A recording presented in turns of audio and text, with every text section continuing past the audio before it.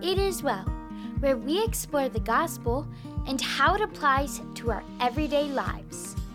I'm your host, Carissa Nisly, and let me just say, it is so good to be back with you all. I just cannot wait to continue to share the gospel with you. The Lord has been gracious to me. He has continually convicted me with the purpose of the show, which is to remind Christians of the importance of the gospel and introduce non-Christians to the beauty of God's mercy and love. Just to preface this episode, the gospel is truly the best news we could ever receive. And I might say this over and over again, but it's truly life-changing, life-altering. It's the story of undeserving sinners saved by the perfect blood of Christ. And y'all, the Lord is so good to us. And so we ought to glorify Him and honor Him and praise Him in all that we do. Throughout the past couple of years, I have just pretty much been continually struck by the number of Christians who fail to understand the true gospel as it is laid out in the Bible. That is heartbreaking to me. It breaks my heart and it makes me so sad. Because when you begin to study the gospel, and specifically a biblical understanding of the gospel, it's impossible, I would say, just not to be filled with joy and conviction about it, and just to live your life in a whole different and, I would say, more meaningful way. Once you study the gospel, you realize how it applies to every single thing we do. The gospel affects how we see the world around us. It affects how we treat other people. And overall, I can't say this enough, it affects how we live our lives. And today we are going to strictly focus on the basics, but as time continues to pass, we are really going to dive deep into how the gospel affects every single part of our everyday lives. And so there are good things coming your way, and I cannot wait to delve deeper into that with you guys. But for now, like I said, we are going to start with the basics. And so this episode is just going to be a rundown of the gospel, and it's just going to be a reminder of the basics. But guys, the basics are so easy to get wrong. I would say that is very, very common in modern American Christianity. People propound a false gospel, one that is not biblical. It does not adhere to the truth in the Word of God. And so that is why it's paramount that we use the Bible as a reference for the gospel. And that is what we're going to do today. So we all know the story of creation. In the beginning, God created. He created all living things that roam the earth. He created man and women. And in the Bible, it says it was good. Guys, there was no fault in God's creation. It was perfect. But we all know that we fell. Satan deceived Eve, and sin entered into this world. And as a result of sin entering into the world, men entered into a rebellion against God. Because God is holy, He is perfect. There is no part of God that is sinful. Actually, sin is the complete opposite of who God is. It is the antithesis of His nature. And so sinful man, the fall of man and the introduction of man to a sin nature led to a separation of a righteous and a loving God and that sinful man. And y'all, you can see it in the world around us today. There is no doubt that a fall happened.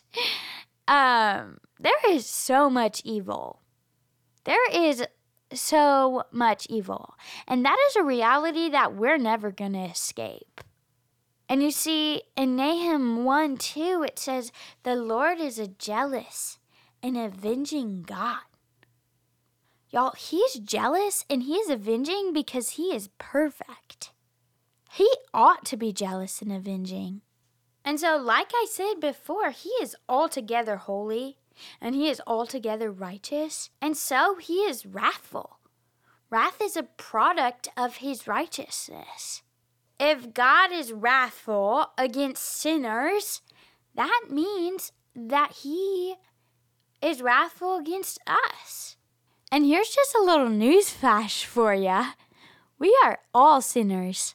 That means you're a sinner and I'm a sinner. Even though you might be tempted to say that you're a good person because you try to follow the 10 Commandments and live a holy and righteous life, guys, the truth is that from the very beginning, you were born a sinner. And this is so prevalent throughout the gospel. It's pretty much everywhere. First of all, Matthew 22:37 says, you shall love the Lord your God with all your heart. All of your heart. Guys, that means we can't give any of our affections to anybody else, to anything else. And then in Mark 10:18, Jesus says to the rich young ruler, he says, why do you call me good? No one is good except God alone. Good in God's book is moral perfection. The only person who is capable of moral perfection is God himself. Matthew 5:48 reinforces that point. It says, you therefore must be perfect as your heavenly Father is perfect. And then James 2:10 goes on to prove this point even further. For whoever keeps the whole law but fails in just one point has become guilty of all of it. Y'all, we are not good. We have not kept the whole law, so we are not good. And we can never be good. That goal of be good is impossible for humanity. You see, we will never be able to attain that status, the status of goodness. That is impossible for us. And it's so easy to say, I've, been there. I've done that. I've checked off that box. I'm a good person. I don't deserve the wrath of God. I don't deserve eternal punishment. Guys, that is false. Have you ever been envious about somebody else? Have you ever harbored anger in your heart or lied or cheated on an exam or been disobedient to your parents? Y'all, that is sinful. You are not good. So then if God is holy and can have absolutely nothing to do with sin, if he is righteous, how could we, the sinners, ever be reconciled to that God? Again, Romans 3:23 says, for all have sinned and fall short of the glory of God. So how can we come into a right relation with the Lord? Justice demands that we be punished. But that is the part of the gospel that's it just blows my mind. Because God is a Trinity, Father, Son, and Holy Spirit. And so to bring about the salvation of man, to extend mercy to the sinner, God does something unbelievable. He does something earth-shattering. In his righteousness, on one hand, he condemns our evil. And then on the other hand, in his love, in his mercy, God becomes man in the person of Jesus Christ. And Romans 5:8 has to probably be my favorite verse of all time, because it says, "But God shows his love for us, in that while we were still sinners, while we were still imperfect, Christ died for us." Jesus lived the perfect life that we could never live or will ever live. We could never live that life. And then he goes to the cross. And a lot of the times the cross is just painted as like death on a cross and the suffering that comes with execution on a cross. And that is painful and that is horrendous. And historians like to go through all of the details that made that just like excruciating. But we forget that Jesus endured the wrath of God at the very same time. That is a key tenet of the gospel. While on the cross, our sins were laid upon him. The punishment of a just and righteous God that we deserved was poured out on him. And he suffered it in its fullness. What a good God. And then we can rejoice because right before he died, he cried out, "It is finished." It is paid in full. Jesus' death on the cross was what is called substitutionary penal atonement, meaning he paid the price for our sins. He was a ransom. And so his blood up on that cross washed us white as snow. We once owed a debt to God because of our sin. That debt was suffering eternal punishment in hell. But then on the cross, God himself took our place. He bore our sin and suffered the wrath that we deserved. And y'all, he extinguished it forever. All of the sins that we have committed in the past, all of the sins that we will commit in the future, for all people, for all time, he extinguished it forever. And then we can rejoice and we have hope because Jesus defeated death. And on the third day, he conquered sin and death. He ascended into heaven and sat down at the right hand of God. And then the Bible teaches us in John 14:6, Jesus is the way, he's the truth, and the life. No one comes to the Father except through him. John 3:16, though you might have heard it before, wraps this all up in a beautiful little package. It says, for God so loved the world that he gave his only son. He gave him up because he loves us so much, that whoever believes in him should not perish, but have eternal life. He endured that for us when we did not deserve it. And so this is the promise of God to the greatest sinners. When you believe and trust in the atoning work of Jesus Christ, when you abandon all hope in your good works and trust in the person and work of Christ on your behalf, you get to spend eternity in heaven with the loving Father who sacrificed himself for you. How amazing is that thought? First of all, I just cannot wait to go to heaven just to soak in the glory of God and praise him forevermore. And so when we reflect on the gospel, we realize that the Christian, the true Christian, is the only person who can say that they are going to heaven without being self-righteous. And why is that? In other religions, you get to heaven by being good or by earning it. Even in false Christianity, you can, quote unquote, get to heaven by being good, by your good works. But in true biblical Christianity, you are not reconciled to God by your own virtue or merit, but you're reconciled to God through the virtue and merit of His Son. If you don't believe me, read Ephesians 2:8-9. It says, "For by grace you have been saved through faith." Faith in who? Jesus Christ. And it says, "This is not your own doing." It says, "It is the gift of God, not a result of works, so that no man may boast." To go along with this point, pastor and theologian Paul Washer once said, "If I died right now, I'd have great assurance of being reconciled by God." Why?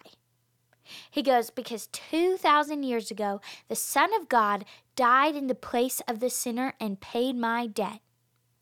I do not trust in myself," he goes on, "or my good works, or my church, or my religious duties." He says, "It is Christ alone. Christ alone sets us free, not our own actions." But then you go, "Carissa, I've sinned so much. Can His blood really wash me white as snow?" And dear friend, I have to say to you, yes. His death is sufficient. Romans 8:1 says, "There is now no condemnation for those who are in Christ Jesus." He said it is finished, and it is finished. And so we see that it is so easy to fall into one of two traps, either of pride or of despair. One being, I can work myself to heaven. I can do good things, and that will help me enter the gates of heaven. That's not possible. The second one is despair. I know what I've done, and I can't be good enough. I realize that. So how must I do it? There is no other option for me to suffer eternal damnation. Y'all, that is why the gospel is so important. That's why we need Jesus. That's why His life, death, and resurrection are so paramount to our lives as Christians. We are so undeserving of anything after this life, but He came down and said, "You don't need to be good enough." Why? Because I'm good for you. And so, dear friend, if you repent and trust alone in Jesus Christ as your Savior and in His atoning work on the cross, God will remit your sins, He will dismiss your case, and grant you everlasting life as a gift, not because you are good, but because He is abundantly rich in mercy. And then just to amplify this even further, I have a little story. And it's about the Greek word which means gospel. That word is euangelion. That is taken from the good news that a runner would bring as a messenger coming to announce the victory that had been achieved on the battlefield. So this messenger is running to deliver the good news of a victory that had been achieved in war. And so the people in the town listened to this story, and as a result, they would cheer. They would become so joyful, and the gladness would transform the lives of everybody in the city to know that they had won the battle. But guys, they were not the ones out fighting in the trenches. In the same way, Jesus puts forth, "I have accomplished salvation." Y'all, that is the gospel. That is the good news. When we believe that, then our souls are transformed and works will come out of us. So once we have saving faith in the work of Jesus Christ, our souls are transformed by the wonder of His mercy and His glory. This is called sanctification. And this changes every single part of our lives. And this is why the gospel affects our lives so greatly. And so, I want to encourage you to lay down your life. Follow after Jesus. Have faith in his work on the cross. Have faith that his death has ransomed you from the punishment that you deserved. And then live your life with gratitude to the one who sent his son to save you. And I encourage you to reflect on this. Continue to think about the gospel and how you can apply it to your lives. And we will talk more about that in the coming weeks. For now, thank you so much for tuning in to It Is Well on Radio Free Hillsdale 101.7 FM. If you want to learn more, come back throughout the next coming weeks. And if you want to listen online, you can find us at radiofreehillsdale.com.